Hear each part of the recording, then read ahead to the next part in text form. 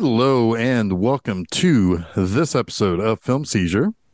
I'm Jeff Arbuckle, joined as always by my cohorts, my fellow psychos, Jason Oliver. Jason, how's it going? Feeling a little mad. Feeling a little mad. A little mad? A little mad? Yeah.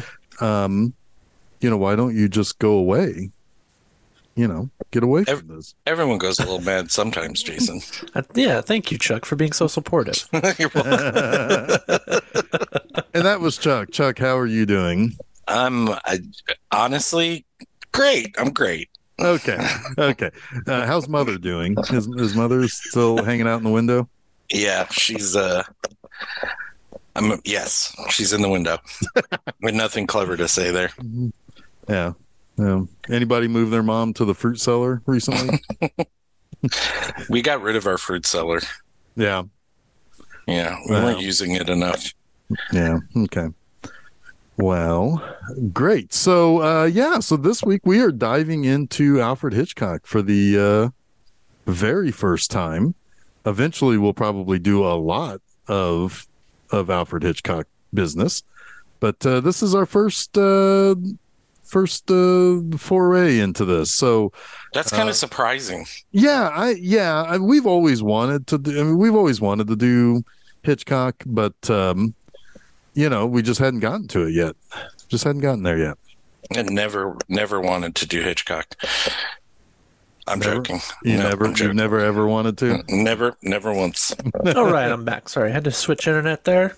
No, that's all right. I was just saying that we're talking about Psycho. This is our first foray into the world of Hitchcock, the Hitchcockian filmography. You picked this one. What made you choose Psycho? Well, I figured at some point we're probably going to do a bunch of Hitchcock, and we might as well go ahead and take this one off the table because it's so easy to for it to take a spot in a month, and it's one that we probably wanted to talk about for a while. Okay. And I figured, you know what? I was kind of, thinking about because we've also at the end of this month, we're going to have episode number 250, and that's going to be, I was trying to figure out, it's what are some things that we can kind of help build up to it? What was some kind of interesting or fun conversations that we can have to build up to our 250th extravaganza? And I thought, Psycho will probably, probably have a nice little conversation around it. And to be honest with you, and this was kind of one of the things that I'll just go ahead and launch into it, I guess. Doing Monster Mondays, I get to see a lot of thrillers or horror or monster movies or whatever, right? And it gets me thinking about the history of horror. And yeah. I would say that Psycho is right in the middle of a timeline that consists of 5 of the most important horror movies. Ooh, 5 of the most important, huh? Yeah, and the first one I think is, on the earliest one on the timeline is the original Nosferatu. It turned horror into art on film, and that. I mean, it's also just one of the first. Well, sure, but I mean, even earlier than that, there were shorts that were like a Frankenstein movie or something that was done. Edison did a Frankenstein movie, but it took something that was kind of awful and made it pretty to look at. Yeah, and and of course, it also Edison's a lot of Frankenstein was only was that only it was long? 15 minutes or something. Yeah, it was a short film. But it also between that and Cabinet of Dr. Caligari and stuff like that was very influential to American films and particularly American horror. So the next stop on my timeline is the kind of 1-2 punch of Dracula and Frankenstein. Okay. Because that created the horror genre for decades after that. The gothic horror, the universal classics, which I mean, there's a whole other argument that can be made that Psycho technically belongs in that, even though it would be put into it in retrospect because Universal picked up the distribution rights for it from Paramount. Yeah, but that's a getting into the weeds I don't feel like getting into. Well, that's the whole production around Psycho is an interesting story in and of itself. Right. But yeah, but I mean, like, the Universal classics, I mean, some people say it ended in the mid 50s, some people said it ended in 60, 61, somewhere around there. But the next big one is Jaws, because that is horror in a different way that proliferated. Every single person in the mid 70s saw Jaws in the theater. It seemed like. So, I mean, it was a big deal. And it showed that you can have some different ways of approaching horror. And then the end of that is Halloween, just because of the subgenre that it created, that even though there's been a brief period of time where there weren't slasher movies, it's still going today, and people are still trying to be the next Halloween. But Psycho, right in the middle of that timeline, is kind of the first to explore some Ed Gein business and some of that mid-century real life true crime stuff, and kind of morph it into a different into drama. Yeah, I think Psycho is an interesting case because you had Michael Powell's Peeping Tom that came out about 2 years before this in the UK, and it was reviled, absolutely reviled by pretty much everyone, and it was buried, and it ended Michael Powell's career.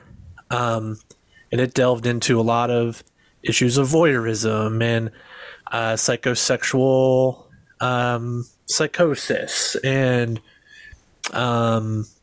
just serial killing in general, right? Which serial killer has not been, it's not like a new thing in the 60s. No. It goes back to Fritz Lang's M, and sure, hell, you had Night of the Hunter. You have lots of movies about serial killers. Even those two movies are about serial killers of children, right? I guess maybe not so much Night of the Hunter, but anyway.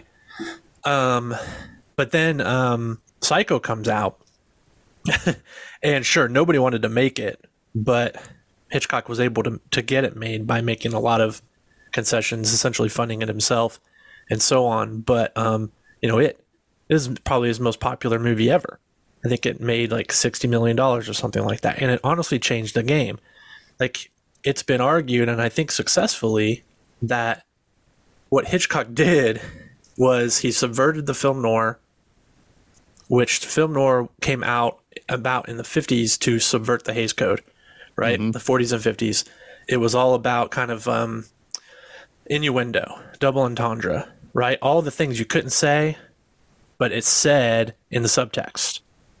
Well, Psycho came along, and it fucking did away with the subtext. It made it text, right?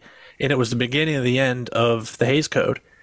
And as such, it was the beginning of the end of film noir, and more into, straight up horror. Yeah. Yep. Well, is it the first time in a film that the outdated term transvestite was used on screen? Maybe, probably. I mean, I don't know. I've got stuff to talk about. It's the first time that they showed a toilet. That's true. That is true. Yeah. I've got stuff to say about that final scene because I kind of hate that final scene. Oh, I actually kind of don't like the whole last third of this movie, if I'm being honest. Like, this isn't anywhere near my favorite Hitchcock, but sure. It is extremely important. Like, it is one of those movies I legitimately, if I could pick a handful of movies I wish I could have seen an opening night, this would be one of them for sure. Yeah. Well, you couldn't show up late. Hitchcock would have not let you in, because he cloned himself and went to every movie theater and held the door shut for anybody who came in late. Because I don't know if a lot of people realize. I think we do, but I don't know if a lot of people do realize the effect this had on audiences. This movie, and truly like how landmark it was in Hollywood motion picture industry. I mean, it was transformative in a lot of ways. And how movies were made, marketed, shot. I mean, everything. It all pretty much changed. And everybody tried to make the next Psycho, right? Just like after Jaws, everybody tried to make the next Jaws. Yeah, I mean, Dementia 13 came out shortly after this and did the exact same thing that this movie's known for. Yeah. It's like, we're going to follow a character for about half of it. I mean, you could probably argue that Giallo was directly referencing Psycho when it was created.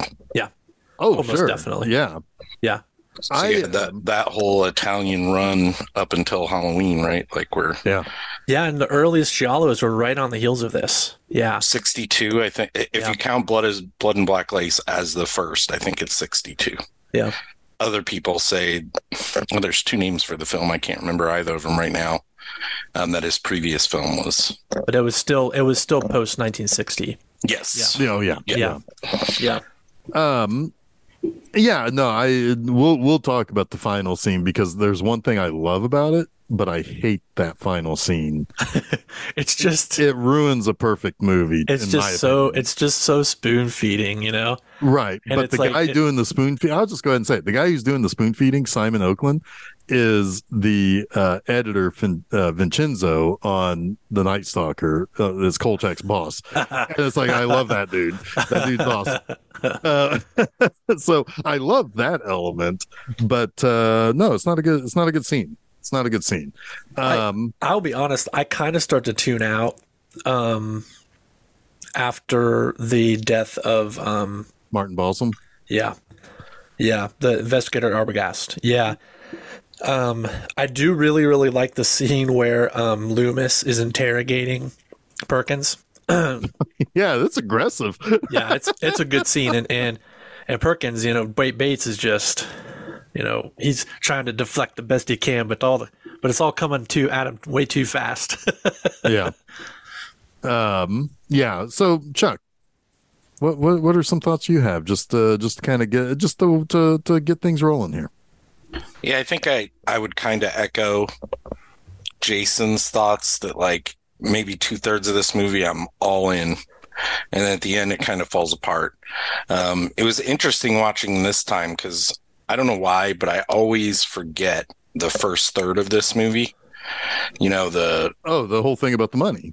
The reason that the film noir part of it. Yeah. Yeah. It's like a normal ass movie for like 30 minutes, like intrigue, and she's running from, and it's actually really clever, I think, too, because it's like barreling you down one road. Yeah. Where you think what's dangerous to her is behind her. Yeah. Right. Well, and right, we think sure. that because she makes so many mistakes. Yeah. Yeah, I mean, yeah, it's just, I mean, so you'd almost, if you don't know this story, and this goes back to what Jason said earlier, if you didn't know this story, you'd have no clue what's coming, and you'd be like, what the hell just happened? Right. It lulls you into this kind of false sense of, oh, this is just about a person who makes a mistake. You know, and you know, she's dealing with it. You almost forget that the movie's called Psycho and that she's not psycho. Right. You know, so what does that mean? The name of the movie almost kind of like makes you think too much. I would think. I mean, I meant to go back and look at the early trailers for this movie because I don't know how it was presented. Oh. What were they? Did you watch? Well, no, it's famous. It's Alfred Hitchcock walking you through the crime scenes. That's right. I remember that, walking you through the crime scenes. Yeah. Yeah. So he's, you know, he talks about like how the killer came into the bathroom, and, you know, and did all of this, and then he goes into the room, and it's like, and then she slashed him, and he fell down. Yeah.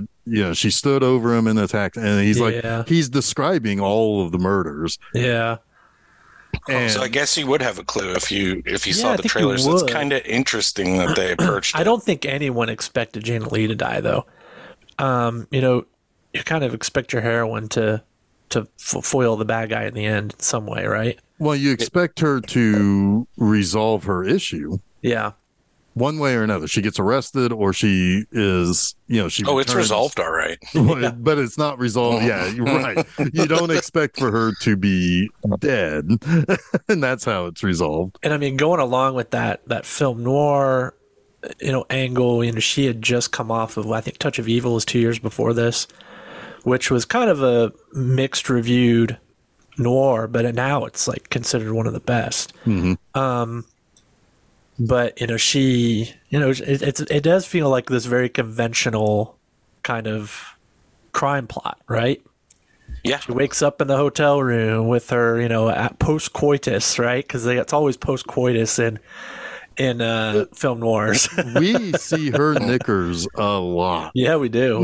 Apparently, that was one of the things that was cut. There, you can watch the uncut version of it now. It was just made available a couple years ago for the first time in the United States, and there's like 45 seconds extra or something, and there's actually, I think, a scene where she's putting on or taking off her brassiere, right? So it's a little bit more risque. Yeah. Yeah. The censors just couldn't have that. It was just too much. Too much. Yeah, it's that whole first part, like, most people don't, and like, you forget. I forgot why she stole the money. Yeah. Yeah. It's because her boyfriend is wrecked with debt. Yeah. I mean, she wants to lick the stamps. That's what she wants. Well, she wants to lick something. That damn, it's alimony, right? Yeah. Yeah.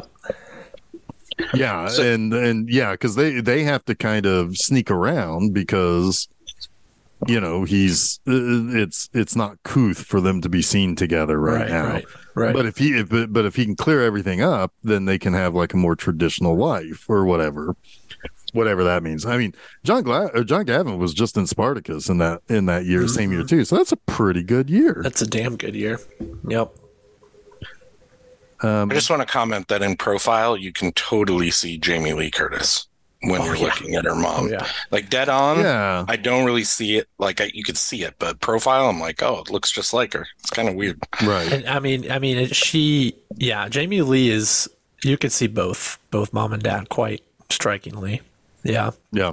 Well, yeah, you get that. Speaking of Spartacus, Tony Curtis was in Spartacus. Yeah. Yep. Yeah, he was. I bet he just did not even attempt an accent. I know Tony Curtis. I've seen Tony Curtis. I know. I've seen him in movies where he should have an accent. One other thing about that first third that I thought was pretty awesome is that when she's making, it seems like, she didn't say it out loud, obviously, her final decision to steal the money, the shower head in her bathroom is in the back of the shot. Mm-hmm. Yeah, there's a couple of shots in that because you also in that scene see shadows of the crew of the camera just briefly, and when it's like looking at the bed and it's like going in on the money, and then you can kind of see a little bit of a shadow in the bottom right, and it's interesting because it's not perfectly shot, but it makes you feel like you're there with her. Yeah. Yeah, it's like you're almost there to try to tell her, what are you doing? Don't do this. Come on, stupid. Yeah. I love the cowboy oil guy who comes in, who's buying the house for his daughter. Oh my God. Him hitting on her. And then when she's thinking back to what they're probably saying about her, and he's like, and she flirted with me. It's like she didn't do anything. I also love the woman that she works with. Oh, says, God, yeah. He was totally flirting with you. He must have seen my wedding ring. Right. Yeah. And she's just not interested. She is so like a million miles away in that scene. It's hilarious. It's really good too when she's driving and having that moment you were describing where people are talking about her and she just has this devious fucking smile on her face. Yeah, because it's like they're saying awful things, but she does not look like she's scared. Yeah. She's like, yeah, fuck them. It's like what I love about that too is you can take it two different ways, right? You can take it, in the sense that these are things that these people are actually saying, unbeknownst to her, or it's the things that she's imagining that they're saying when they might be saying it, right? And it's a really fun exercise because he puts the smile over at a point in time where she's like, yeah, I'm glad I stole this fucking money, Yeah. Yeah, I took that scene as what the people actually said. I don't know why. I didn't even consider that. I mean, I know she was probably thinking about it. Yeah, it does. Yeah. Yeah, but like everything she does is just the wrong thing. Oh God. She first of all, she takes the money. That's numero uno problem. I didn't have a problem with that. It's when she sold her car that I. Well, the whole thing was pointless. Was pointless. The whole thing was pointless because the cop followed her anyway. Yeah, exactly. And it's like, and she's acting weird. What a menacing cop too, man. I know. It's like he's got a face that's pretty good for a profile picture though. On Facebook. Yeah, he does. Got those classic cop glasses. Yeah, he's scary. Reflective aviators. Yeah, yeah. He is, and but it feeds that noir paranoia too, right? Right. And the distrust of just you're a common man, right? Right. Well, and you get nervous because she's acting so nervous. Yeah. And it's like at any minute she's going to fuck all this up. Yeah, she's totally uncool. Right. And it's like she just wants to buy a damn car for reasons, who knows. But what's great about that is that you feel the same way for Norman later when Arbogast is interrogating him. Yeah. And Norman is made all this, not the same mistakes, but similarly dumb mistakes, right?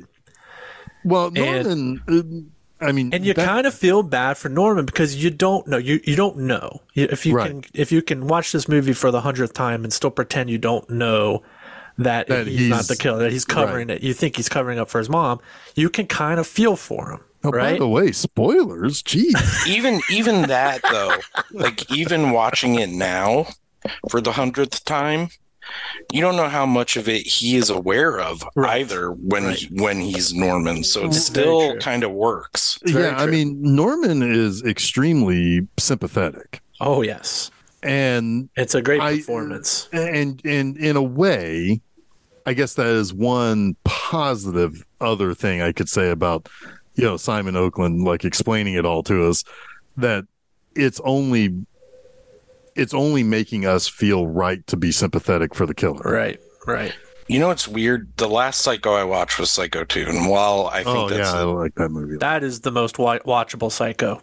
But Anthony Perkins is kind of bad in it. Like his acting isn't great. So when I watched this one, I was like, I don't remember him being this good. He's a bit hammy. He's a bit hammy in 2.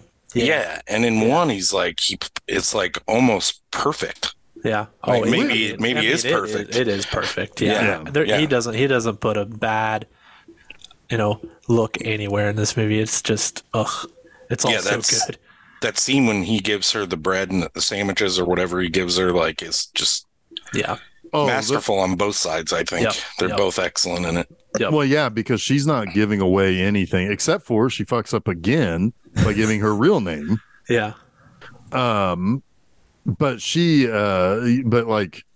dodging, some of the questions or some of the conversation points.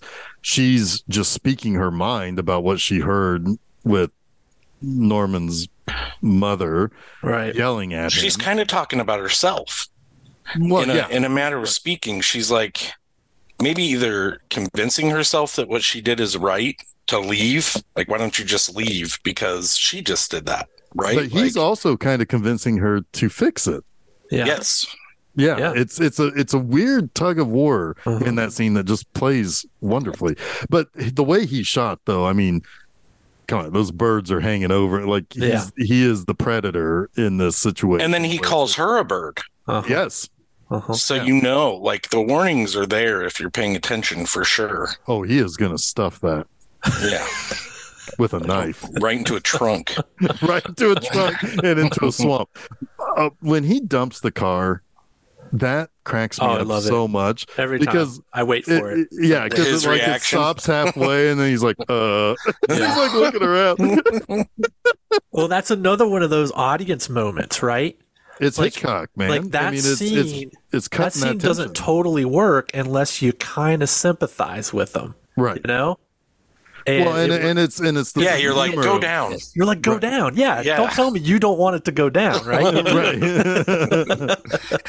I mean, how devious is that? Like, that's such great manipulation. Yeah. Yeah, and I mean, and it's Hitchcock too, kind of interjecting some comedy into some pretty dark moments. Most definitely. Yeah, it's.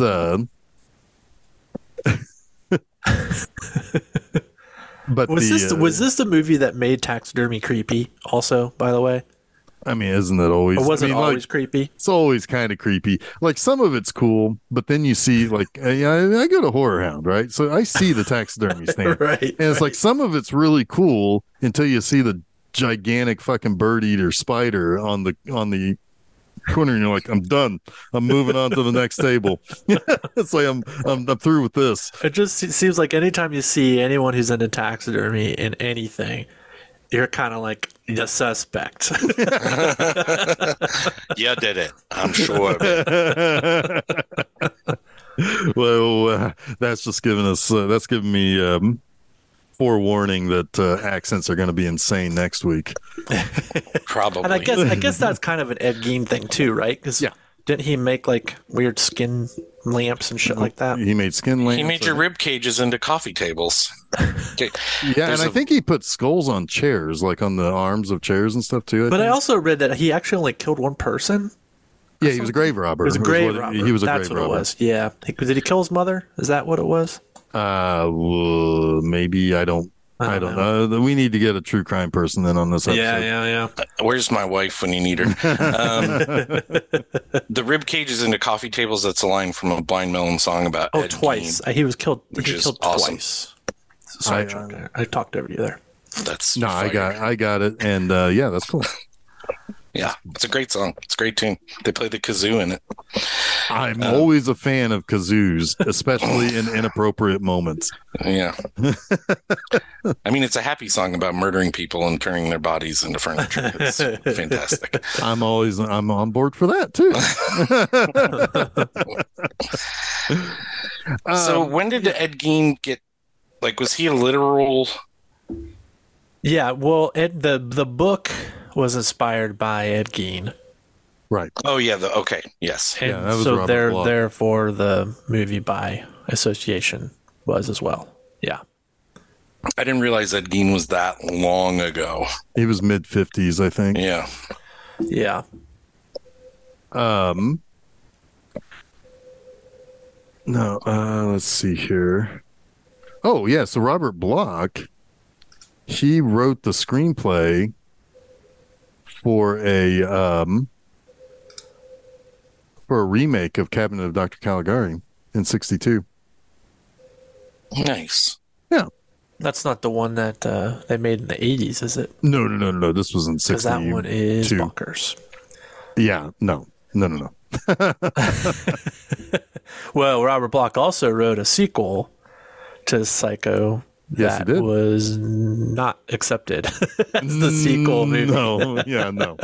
But it's actually a pretty interesting story. I won't go into all of it, but it sort of subverts again who the killer is, right? Yeah. But in a really interesting way. Well, because it deals with, it deals with the aftermath of the things that happen in this movie. Yeah, and in a weird way, I read the synopsis for this not that long ago, and it reminds me a lot of Scream 3, like a lot of Scream 3. Interesting, because it's kind of like it all takes place on a movie set, and there's this, like media circus around the psycho killings, and yeah, it's interesting. Which one is that? What did I miss here? That is the novel, the sequel novel. Oh, okay. Psycho 2 that Robert Bloch wrote with the intention 70s, of it being the sequel movie as well, but Universal said nine. We're going to go straight forward with this. Yeah, they had someone else write it. Yep. Scream borrows a lot, so I wouldn't be surprised if that was intentional or borrowed from that book. I wouldn't either. It's shockingly like there are a lot of similarities. Yeah. Interesting. I'll have to check that out. I wouldn't be me without bringing up the fact that Robert Bloch wrote 3 awesome Star Trek episodes. Two of which I have posters for. What Are Little Girls Made Of, which is right up here on my camera. Cat's Paw, which is down the hallway. And then he did the Jack the Ripper episode, Wolf in the Fold. I've seen that one. Yeah, because I love Jack the Ripper. Yeah, Scotty gets set up by a spirit of sorts, like an energy or something. But anyway, yeah, good. But he also did The House That Dripped Blood in 71. Oh yeah. He did Asylum, The Deadly Bees. I think all of those were Amicus movies. So I'm sure I'll be talking about him in some other way on my other show at some point. I have a quick theory I want to run past you too. Now, have either of you seen recently Peeping Tom? No. No? Okay. A few years ago I watched it. Okay. It's this is the hypothesis. I'm so fascinated by the fact that the same kind of movie just exploded the popularity of one director and ended the career of another, right? Mm-hmm. Within 2 months of one another. And I've been thinking about why that might be the case. And I think it's 2 main reasons. The first reason is that Michael Powell is not known for those types of movies, right? He wasn't known as a thriller director, a director that featured murder and crime, right? So when he made Peeping Tom, I think it took a lot of people by surprise just because it was not the type of film they expected from him. Number 2, it was in color. And Hitchcock wanted to shoot Psycho in color, but he couldn't afford it. He since he ended up having to pay for it himself, he went the cheaper route, and he used his Alfred Hitchcock Presents TV crew, and he shot it in black and white. I can't imagine the movie today without at least Vince Vaughn and Hesh to be in color. Like, I can't imagine if somebody went and recolorized Psycho. They probably have done that, I would imagine, at some point. There was the whole recolorization movement in the 70s. I don't know if that one was ever touched because what Turner did was because he had access to MGM. Yeah, that's what he was mostly recoloring, if I'm not mistaken. Yeah, you're probably the MGM and RKO movies that he was able to have access to. But I wonder if the fact that it was Hitchcock, the guy who you expect to be scared. The guy you kind of expect to scare you, right? Or at least make you uncomfortable. So you're already, and the movie's called Psycho, let's be real.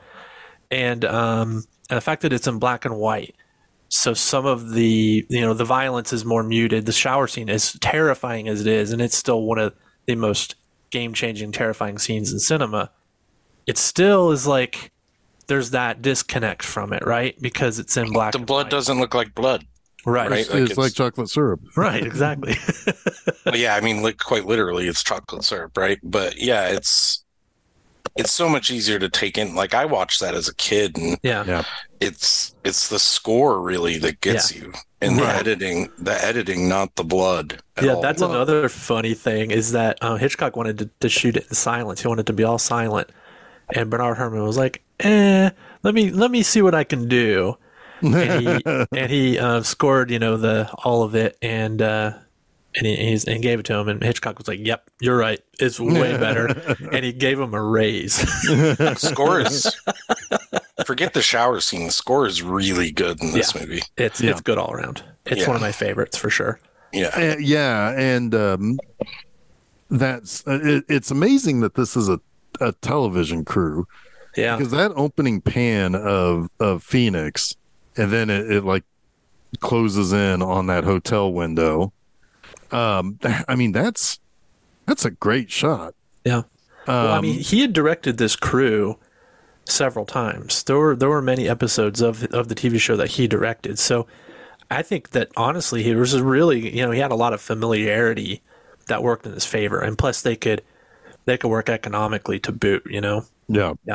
And then my favorite scene is the overhead shot where Arbogast gets slashed and killed. That's that just, I mean, you're waiting for something, but you don't exactly expect that. Yeah. And I think that's scarier than the shower scene. Yeah, it is. I think it is too. It's like the Exorcist 3 moment, right? Yeah, kind of is. I mean, like, something's coming, something's there. Yeah. And he's in trouble. But then again, you kind of also think he is.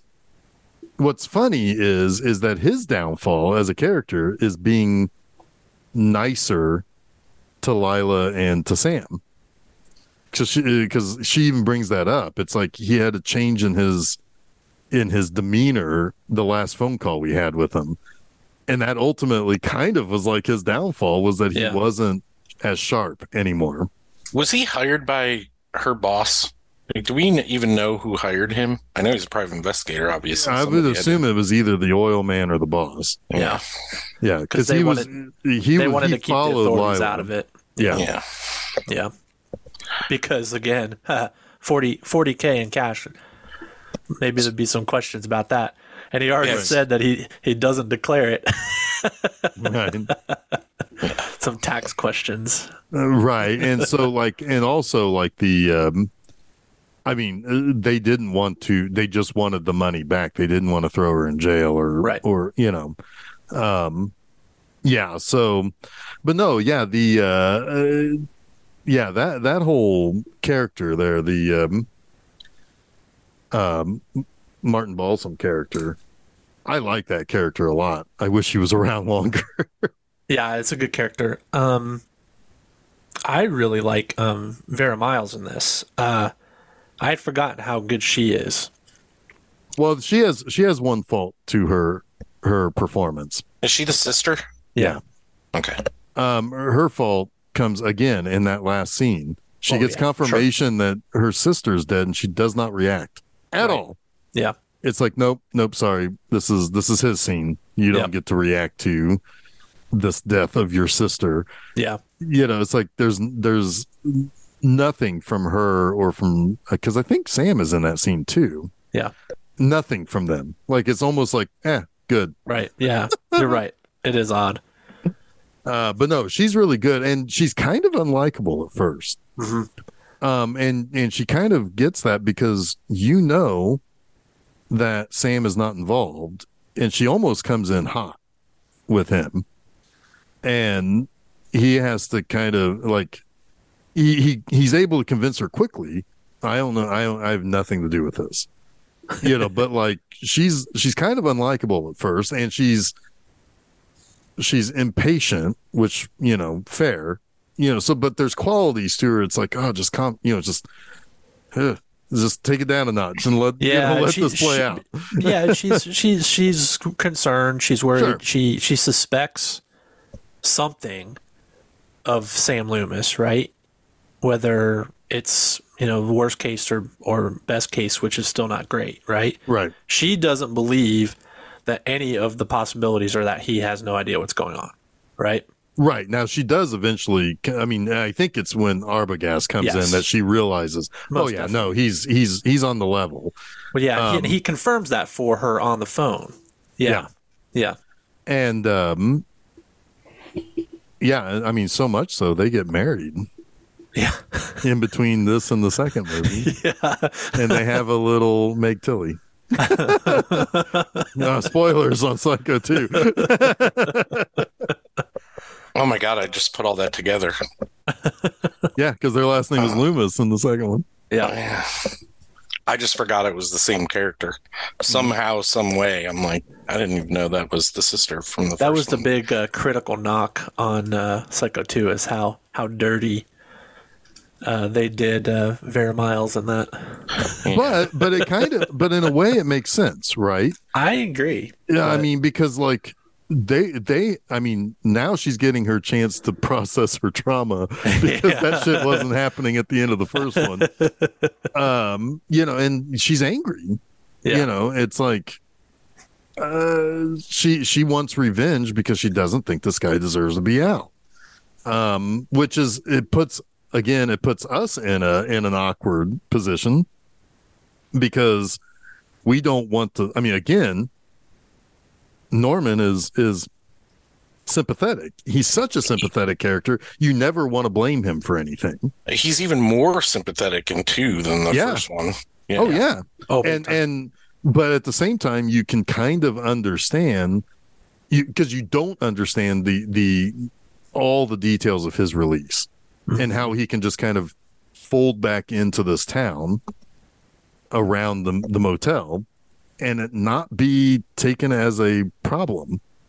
It's like you don't understand that. So you can kind of understand why people get a little bit. That's for a discussion for another time. But anyway, so at one point, like Arbogast says, like, hey, I'm going to go ask the mother what's going on. I'll see you in about an hour.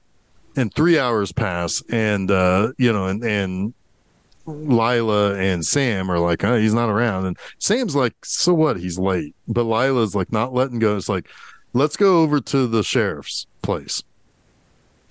And that guy's wife is amazing. Like, they go in, they wake up the sheriff, and they're like, basically saying this is what's going on. And they're like, well, we know, and this is a little bit of small townism. It's like we know Norman, he's harmless, basically. And they say something about it's like, well, this guy was going to go talk to Mrs. Bates, and the wife's like, he took a wife. She's like, and then like when he reveals to them, it's like, oh no, Norma Bates is dead. And she's like, I helped pick out the dress myself. It's like she was just so. And then when they go back over to the place the next day after church, she's like talking about like how we'll have lunch and it'll be much pleasant to fill out the report over lunch or dinner or whatever. And it's like she's bonkers, and I love it. Like she's so helpful as a little old lady. The way that scene is shot is so interesting. I don't know if it's so interesting. It kind of drives me crazy because it's very much like the kind of shot for TV, cramming everybody into the frame.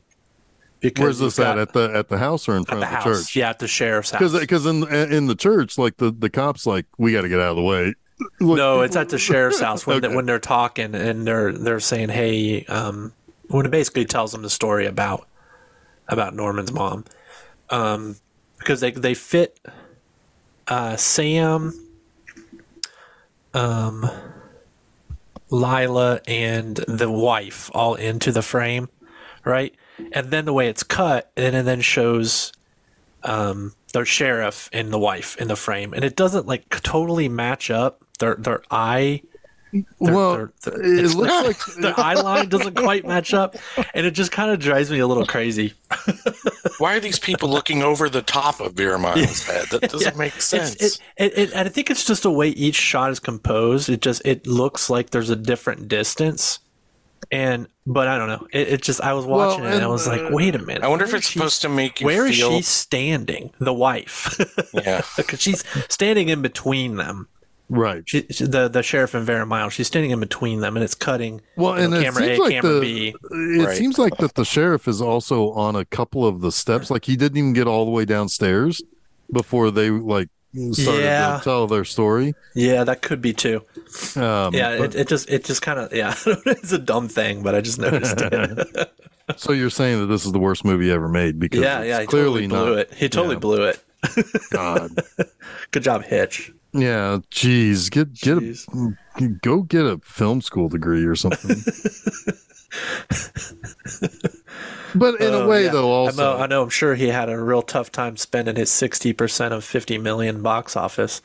Right. In 1960. Yeah, it was 30 million. Yeah.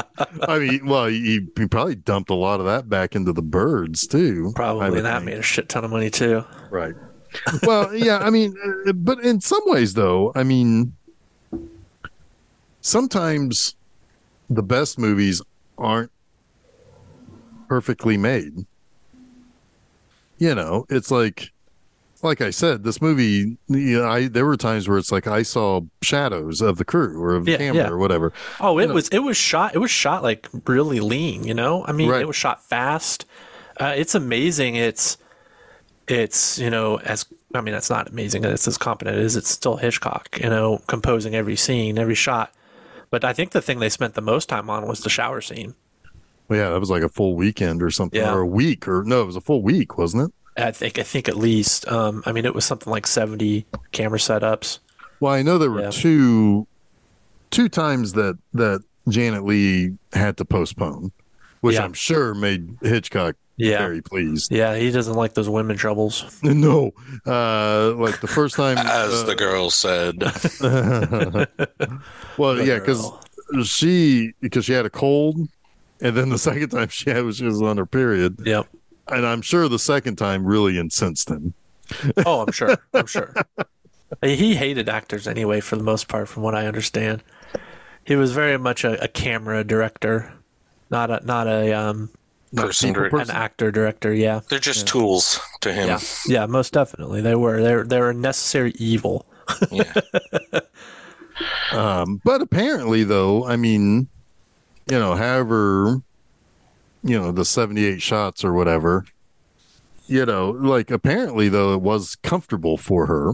Yeah, they kept the warm water. They didn't try to method her out, you know. Right. Yeah. And apparently she does not seem to complain about, which, I mean, would you complain if you're in the most famous shot in horror history? Yeah, I don't know. I mean, probably not. Even if the guy's dead, I don't know if you would. I don't know. I mean, I gather that, you know, Janet Leigh was definitely more protected than some of Hitchcock's other leads later, like Tippi Hedren. You know, she was, you know, had some pretty powerful people in her. You guys are passing off this Tippi Hedren thing like everybody knows what you're talking about. Tippi Hedren was famously abused by Hitchcock on The Birds. Oh. And apparently that was the thing for Hitchcock, was to kind of psychologically abuse his female leads. He did try to do that a little bit with Janet Leigh on the set of this. He would hide different versions of the mother corpse in like her dressing room and shit. So did he and Kubrick like high five each other every time they saw each other? Right. I know exactly. Kubrick he definitely went to the Hitchcock school of fucking with your female lead. Yeah. But yeah, sorry. The Tippi Hedren thing is kind of, he was. I've probably known and forgotten that over time. And then she worked with him again on, was it Marnie? And that was even worse. Yeah, I'm not sure. Because he kind of blackballed her. Really? Yeah. What a douche. He wasn't a very good person, Alfred Hitchcock, when it really comes down to it. You know what? You know, like the more and more documentaries come up on people and stuff like that, the more I learn all ultra talented people are assholes. I mean, I'm joking, but like a lot of them, even some of my heroes, like I'm like, Kurt Vonnegut was really terrible to his family. Yeah. Like, how is that? How can this man specifically be terrible to his family? It doesn't make sense. But Yeah. Finding out a lot of negative things about people is kind of sad. I still haven't watched that documentary. I need to watch that. Yeah, it's pretty good. I mean, it's probably the the mindset of an artist, probably a vast majority of them are. I don't know. I'm an artist. I got to go ask my family if I'm terrible to them. I just think it boils down to everybody's got some demons, man. Everybody's. Well, I mean, I know that the three of us are If you put anyone under a microscope, you're bound to find something dirty about them, for sure. Oh, sure. And celebrities are, I mean, they're the most under the microscope, and and directors all the time get stories told about.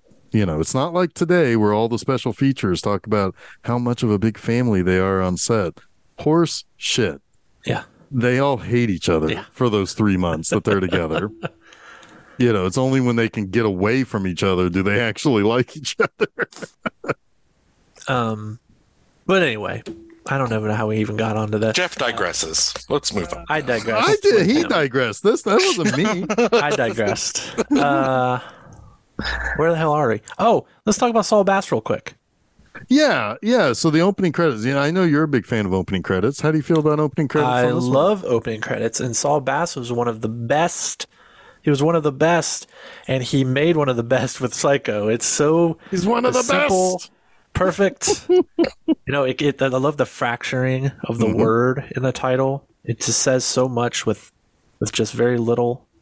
I don't know for sure, so I may be talking partly out of my butt here. But I feel partly. I feel like this Saul Bass, certainly, at least, and maybe Psycho directly, had a huge influence, at least on the Dr. No title sequence. Now, of course, always got to bring it around to Bond. Well, I brought it to Star Trek earlier. So I was surprised, though, because it's right in the same era, and Bond was known for its title sequences. Well, later they got a lot more, but like Dr. Knows all the dots and the way that it shifts around the screen, kind of like the lines in Psycho. I don't know. Just putting that out there. I like to think of Saul Bass as kind of like the Hollywood Matisse, right? He kind of did the cutout graphic design where he would you could tell he was layering. Did he do Dead Zone? Construction paper, that kind of stuff. The Dead Zone? I don't think so. No, I don't think he did. He did a lot of stuff, though. This one I thought was beautiful. While you're looking at that, I thought it was beautiful. Well, what you would recognize more than anything right off the bat is some of the posters he did. Yeah, like the yellow and black Shining poster with the ghost and the T. That was him. The really famous orange and black West Side Story poster. Anatomy of a Murder is another one. He did the title sequence for that as well. Vertigo. He's just. Yeah, I think he did the title sequence of Vertigo too. Interesting. But he also was a logo designer for corporations. Like if you look at his Wikipedia and look at all of the logos he designed, it's wild. The guy was genius. Like truly, probably. I mean, one of top 10 graphic designer of all time, Saul Bass, no doubt. Still kind of being copied today. Directed a single movie. Yeah. Phase 4, good flick. I just watched it for the first time a couple of days ago, just on a whim because it came upon me in my research, and I said I'm going to watch that. And it came upon me on the back of an ant, and it's a damn good movie too. Only one he ever made. The only reason it was only one he ever made was because it was a huge flop. Interesting. But pretty good flick. It's got our boy Michael Murphy in it. Chuck, the dad from Dead Kids. Oh yeah, okay, nice. Old Tanner. I like it. Tanner 88. He was a Robert Altman guy. All right. Wow, we're way diverging now. I'm like talking about you guys are 4. psycho.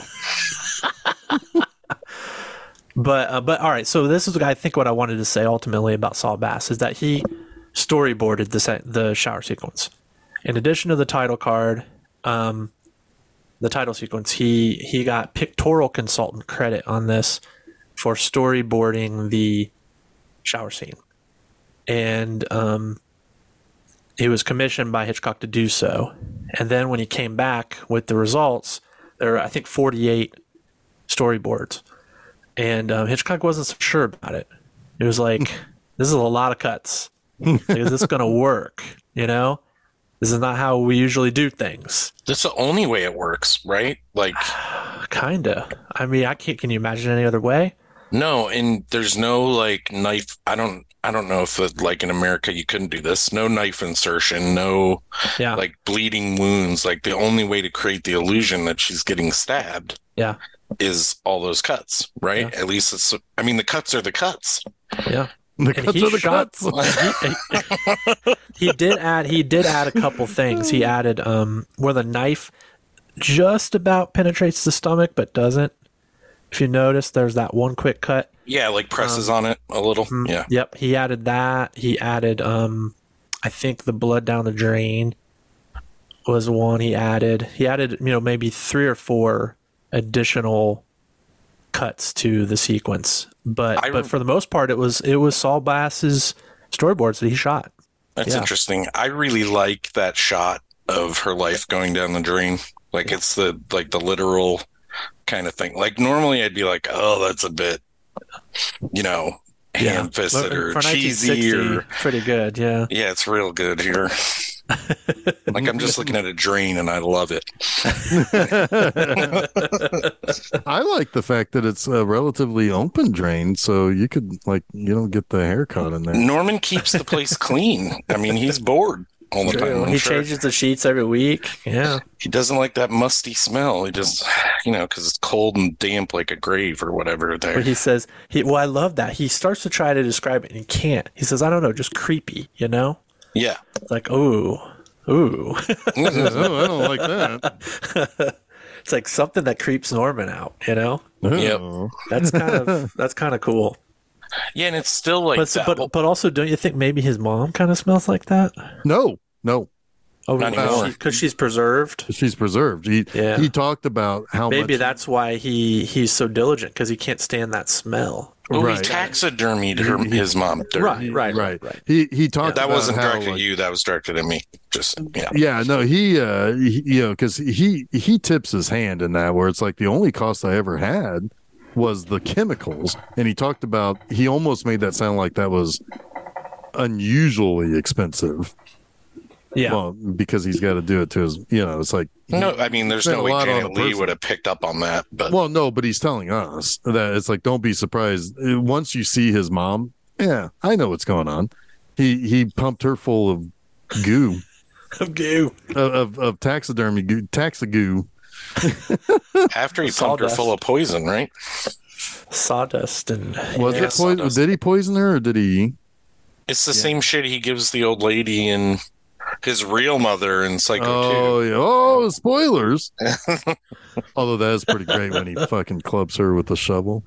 That's a fucking wild movie now that I think about it. It is. It's insane. Like, it's held together by Meg Tilly, pretty much. Or Jennifer. Which Tilly is it? Is it Meg? Meg. Yeah. Meg. She's so awesome in that. But anyway, back to this Psycho. Yeah, so right. I mean, I guess we're tiptoeing and dancing around, not really wanting to talk about the final act, because at that point it does kind of devolve into kind of genericness. It doesn't know where to go. It's almost like they don't shot, and now it doesn't know what to do. If they made this movie today, they would just have Anthony Perkins standing in the window to end the movie, right? Like, he'd still be out there.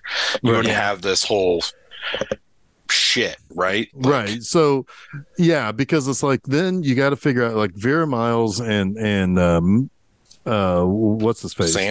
Sam Loomis. Yep. They need to go and get their confirmation that something's wrong. Yeah, because Argus Starp or whatever. Argus Starp. Yeah, that's his name. Argus Starp. He disappears, right? He's supposed to call it Arbogast has disappeared. Argus Starp. Argus Starp, yeah. Was it the cop that called him Arbogast? Yeah. Something like that. It was really funny how they. Anyway, but yeah, Arbogast. So they, so they have to go, and they're going to go and figure that all out, and so now it's like it's the typical like, they're posing as a couple, but then they abandon that story immediately by just saying they're on business trip, and that they don't have any bags. We don't look the look of that sky. Yeah, they don't look it's sunny. So I have a question about this because it's confusing. Like, what do they actually think they're going to find there? Do they think?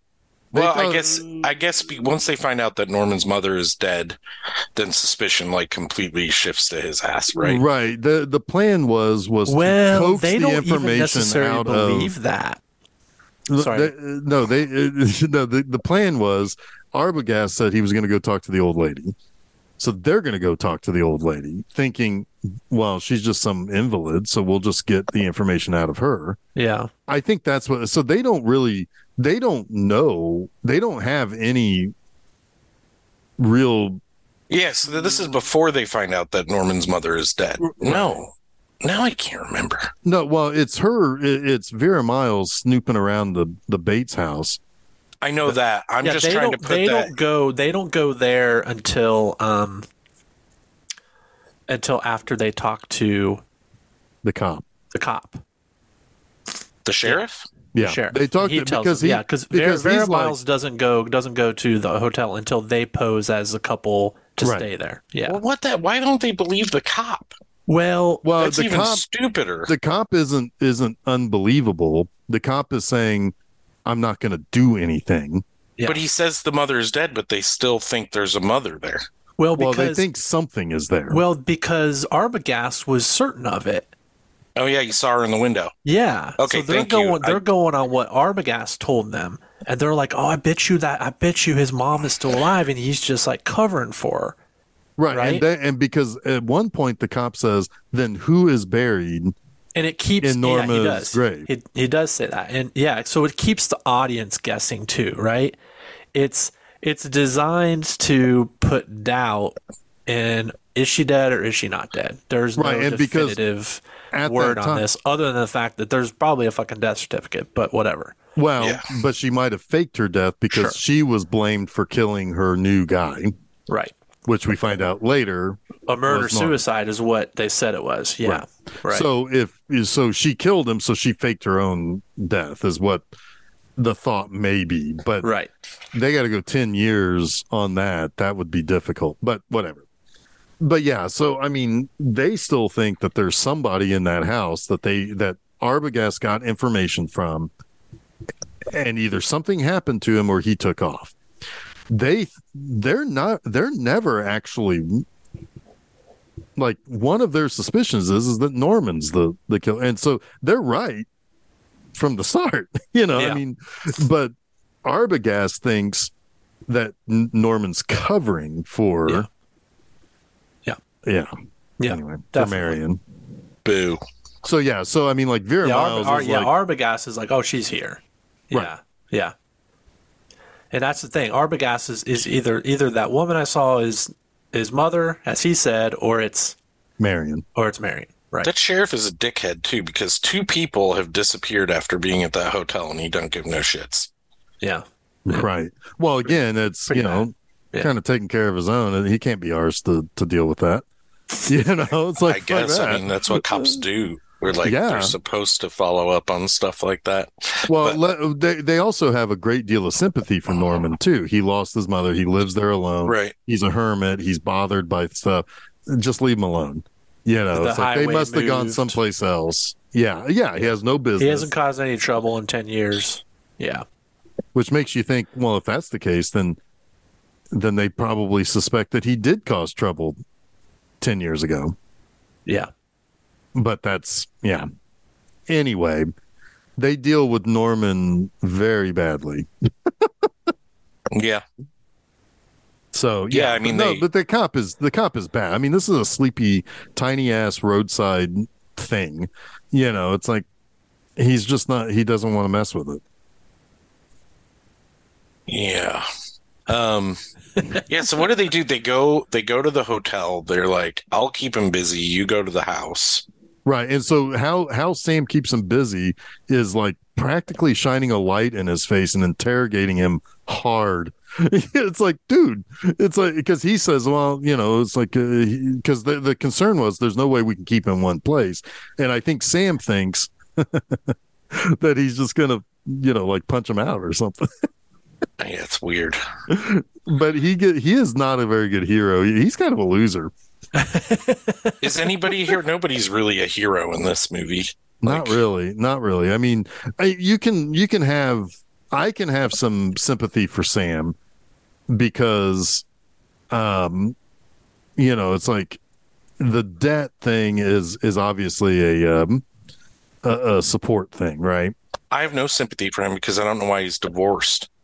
Well, fair enough. Like, he's probably sleeping with another woman and got a divorce, and that's why he has to. Well, he is down to fuck all the time in this. Yeah. Like that first scene he wants to go again. He's got his stamina back. He's ready to go. Yeah. I mean, really, honestly, there are no really good people in this movie. Like, zero. Well, Lila, I'd say Lila. I don't think Lily's done anything wrong. Yeah. Yes, she has. No, I don't know. What? Well, Lila's... Till they do her dirty in the sequel. Yeah, she's not a good person, right? Well, I mean, I guess in the end, I mean, well, she apparently is also a sociopath because she doesn't react to her sister's death. That's true. Being confirmed. That's true. Right. So, you know, they're all bad. I'm joking around a little bit, but yeah, most of the people, like, the most likable character in the whole entire film is our murderer. Yeah. Oh yeah.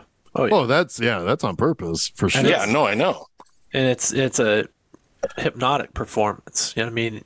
God, like when he's first on screen, it's like, damn it, man. Anthony Perkins was a handsome man. So yeah, he is. His personal life's a little sad, though. Yeah, very. It is sad. He disappeared from the public for many, many years because of some stuff, right? Like, well, he was ultimately basically. It was kind of like a pray the gay away situation. Yeah. Where he just refused to, you know, like he swung in a super far direction to basically just ignore the fact that he had at least bisexual feelings, if not homosexual. So yeah, it's an unfortunate situation there. But if you've seen, just for our listeners as well, if you haven't seen the queer horror documentary on Shudder, I recommend. There's a very good segment about Anthony Perkins, and there's specifically a segment within that segment with his son Oswald Perkins talking about his dad. That is very good. Yeah. Kind of the final word, in my opinion, on you know, his dad and his legacy is really quite touching. Yep. No, but and I'll also say, you know, it's like, I don't know about his character, but again, I'm going to give big thumbs up to Simon Oakland being in this.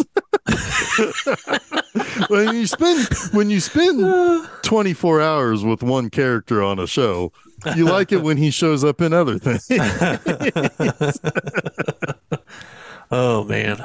But no, I mean, it's incredibly intelligent that our sympathetic character is the bad guy, because it's okay to be skeeved out by that. Yeah, because that's what a psychopath and a sociopath will do. And it's what makes that final reveal so shocking too. You know, like I would kill to have been in an audience. And that final scene in the basement, right? Not the final scene, but who would you kill to be there? Name people. I would kill Marion Crane first, then Inspector Arbogast, Well, what about two randos that are just happen to stop in for the for a night over if the past they few needed years? killing, yeah. But yeah, I like the fact that you also there's a little bit of a misdirect also about like, because at first it looks like he's going to send Marion to like cabin 3 or something like that. yeah. And then she says she's from Los Angeles. And then he changes his mind. He's like, that's a murdering too. Yeah. Right. You better believe that's a murdering. But no, but you don't realize that. You don't realize until later that, yeah, he's doing this because he's attracted to her, not. Right. Not that, oh, she's a Los Angeles person. Fuck, kill her. Hate the Rams. I mean, he doesn't plan on killing her. He just wants to look at her. Yeah, his mom he wants to peek through the wall. Yep. Yeah. Super creepy. But he wasn't originally going to do that. I mean, you would think that he would like see any woman alone and just immediately put them in the peeping room. Right. Yep. But he changes his mind. He does. He has criteria, whatever they are. He has criteria. Yeah, and that's the other thing. It's like not only is he not only is he sympathetic, but he's also very calculating and deliberate too. It's only when he can't be his mother that he stumbles when basically being pressed. And he apparently has no real intention on killing men, except for Arbogast, I think, is just to protect the secret. But he could have very easily have just killed Sam when he showed up, but he didn't.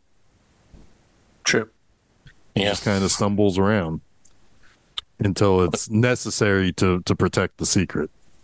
Right. Well, he's got to disassociate, right? Yeah. Yeah, he's got to have that other voice come in and tell him to handle it.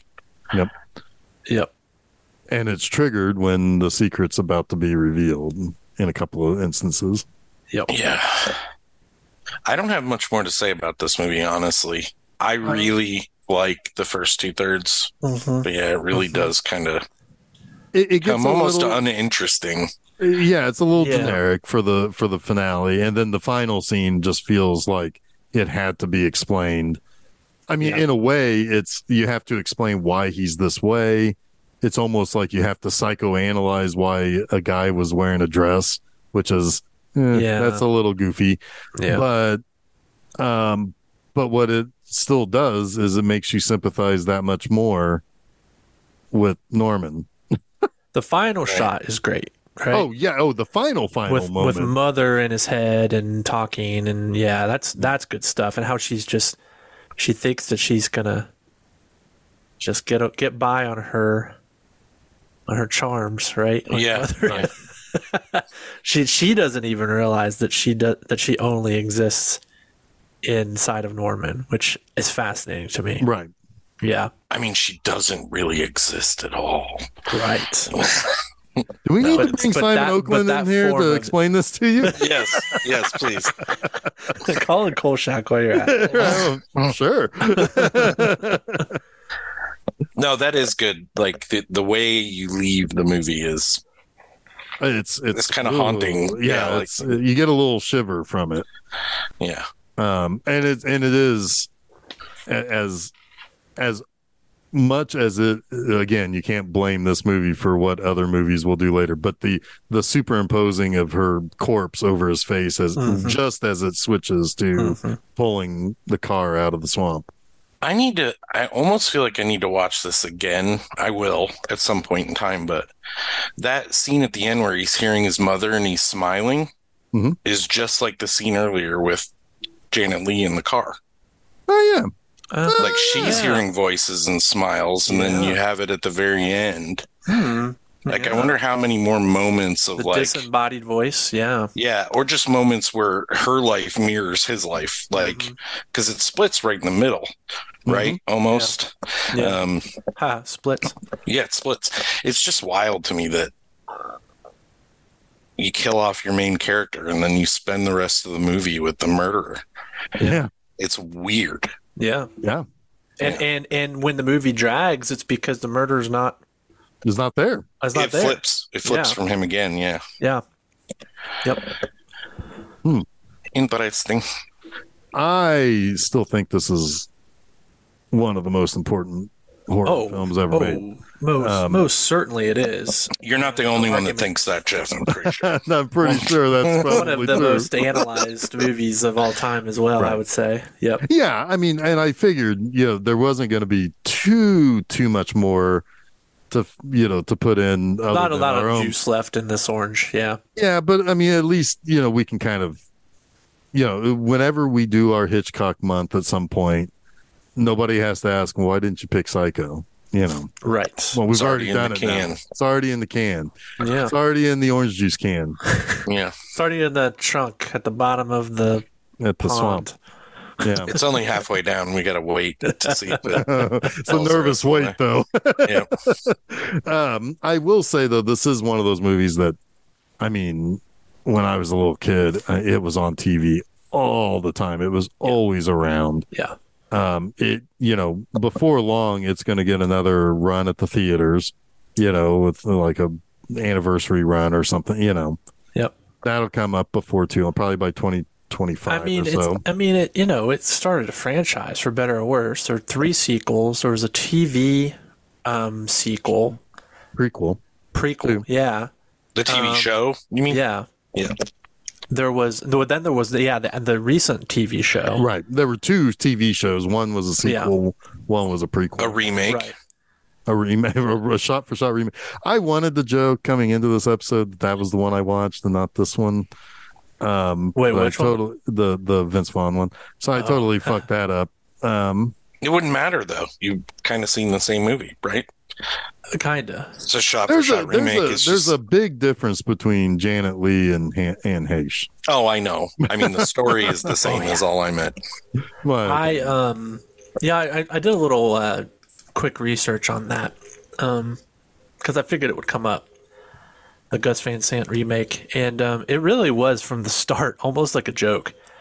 He's coming off of Good Will Hunting, so it's like, fuck it, I'll just remake Psycho. well, ever since Private Idaho, my Private Idaho, he would get pulled into these meetings in studios, and he said that he was this director that no studio really wanted to work with, but that the actors they wanted to work with him, like Keanu Reeves and River Phoenix, right, and these people. So they would reluctantly work with him so that they could get to the actors that they wanted, right?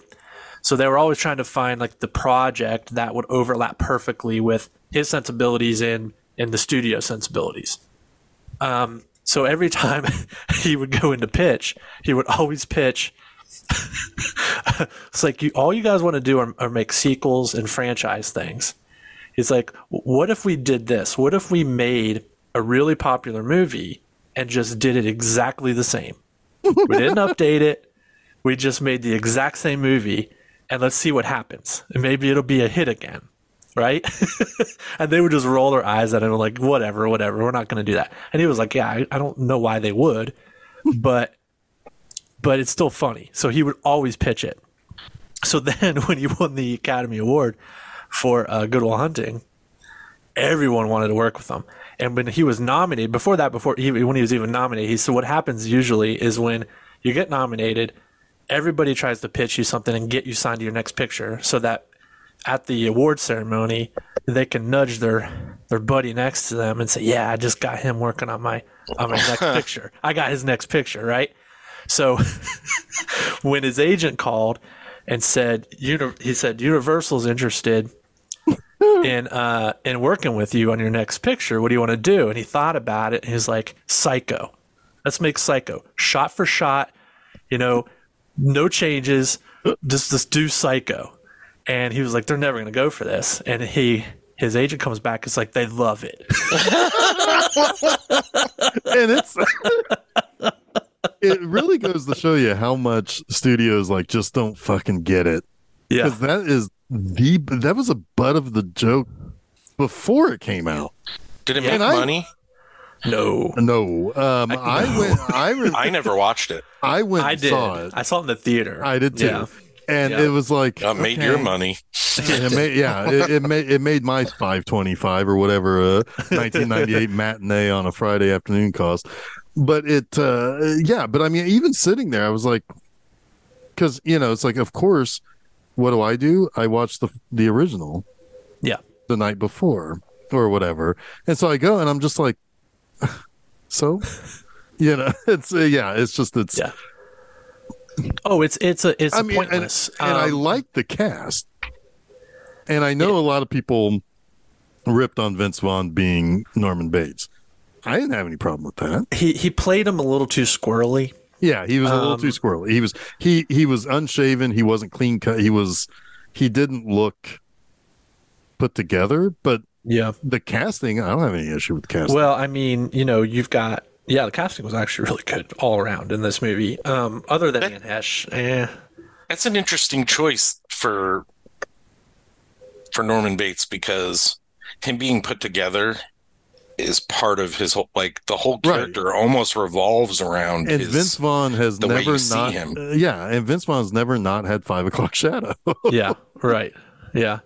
See, I think the problem is Vince Vaughn would have worked better if he just played it more like Vince Vaughn. Right? Yeah, be charming. Be charming Vince Vaughn. Yeah. And let everything else, the character's persona do the creepy for you, right?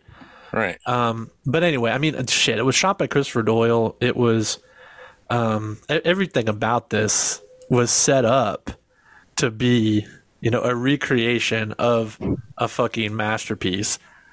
And it proved the theory wrong. Right. Would you still, Steph and I were talking about this earlier, would you still call this film a masterpiece? Psycho? Yeah. I think it's not Hitchcock's masterpiece. Again, I would say it's a masterpiece of the genre. Yeah. I would say it's influential. It's not my favorite of the genre. It's not my favorite Hitchcock. But I mean, no, I mean, I don't think it's a masterpiece. No. But it's certainly. I think it's, if you want to call it a masterpiece, it's a masterpiece of where art meets commerce. Yeah. Right. Yeah. See, you got it. See, good job there, Jason. For the final, because the whole package. Yeah. As a piece of consumption is masterful, for sure. Universal is still making money on this movie today. Yeah. Now, I wanted to say a couple of things here, just to put a final point on the whole Vince Vaughn thing. If you want to see him in a good creepy movie, watch The Cell. Yeah, that's a creepy movie. He's like, he plays it kind of straight in that, though. Yeah, he does. It's D'Onofrio who's creepy. Yeah. But the other thing I was going to say is, like, being, seeing the house and the roadside motel, the Bates Motel and everything. It's like, I don't know if I don't know if all those things still exist, but imagine how freaking cool it would be just out in the middle of fucking nowhere in, like, Death Valley or something, having that recreated. And have, like, like little theme weekends where it's almost like a cruise where there's things coordinated, but it's all, it's just 12 cabins. That would be cool. Yeah, it would be cool. That would be cool. It'd be a cool experience to go. It really would be. You can still go to the sets in Universal. Yeah, that house has been used for other things. Yeah, it has. And that house was based on a Edward Hopper painting. Yeah. Interesting. Yes. Well, I think we did it. I got there first. I think I did it first. Chuck? Yes. What's happening next Wednesday? Well, next Wednesday is your birthday. Today's my mom's birthday. Oh my God, we did Psycho on my mom's birthday. Mother would be so proud. That's pretty good. I did not do that on purpose at all. Mother is a boy's best friend, Yeah, it is. It is true, yeah. But next week is your birthday, Chuck, and you picked something from your youth. Yeah, I did. Of your ute? My ute.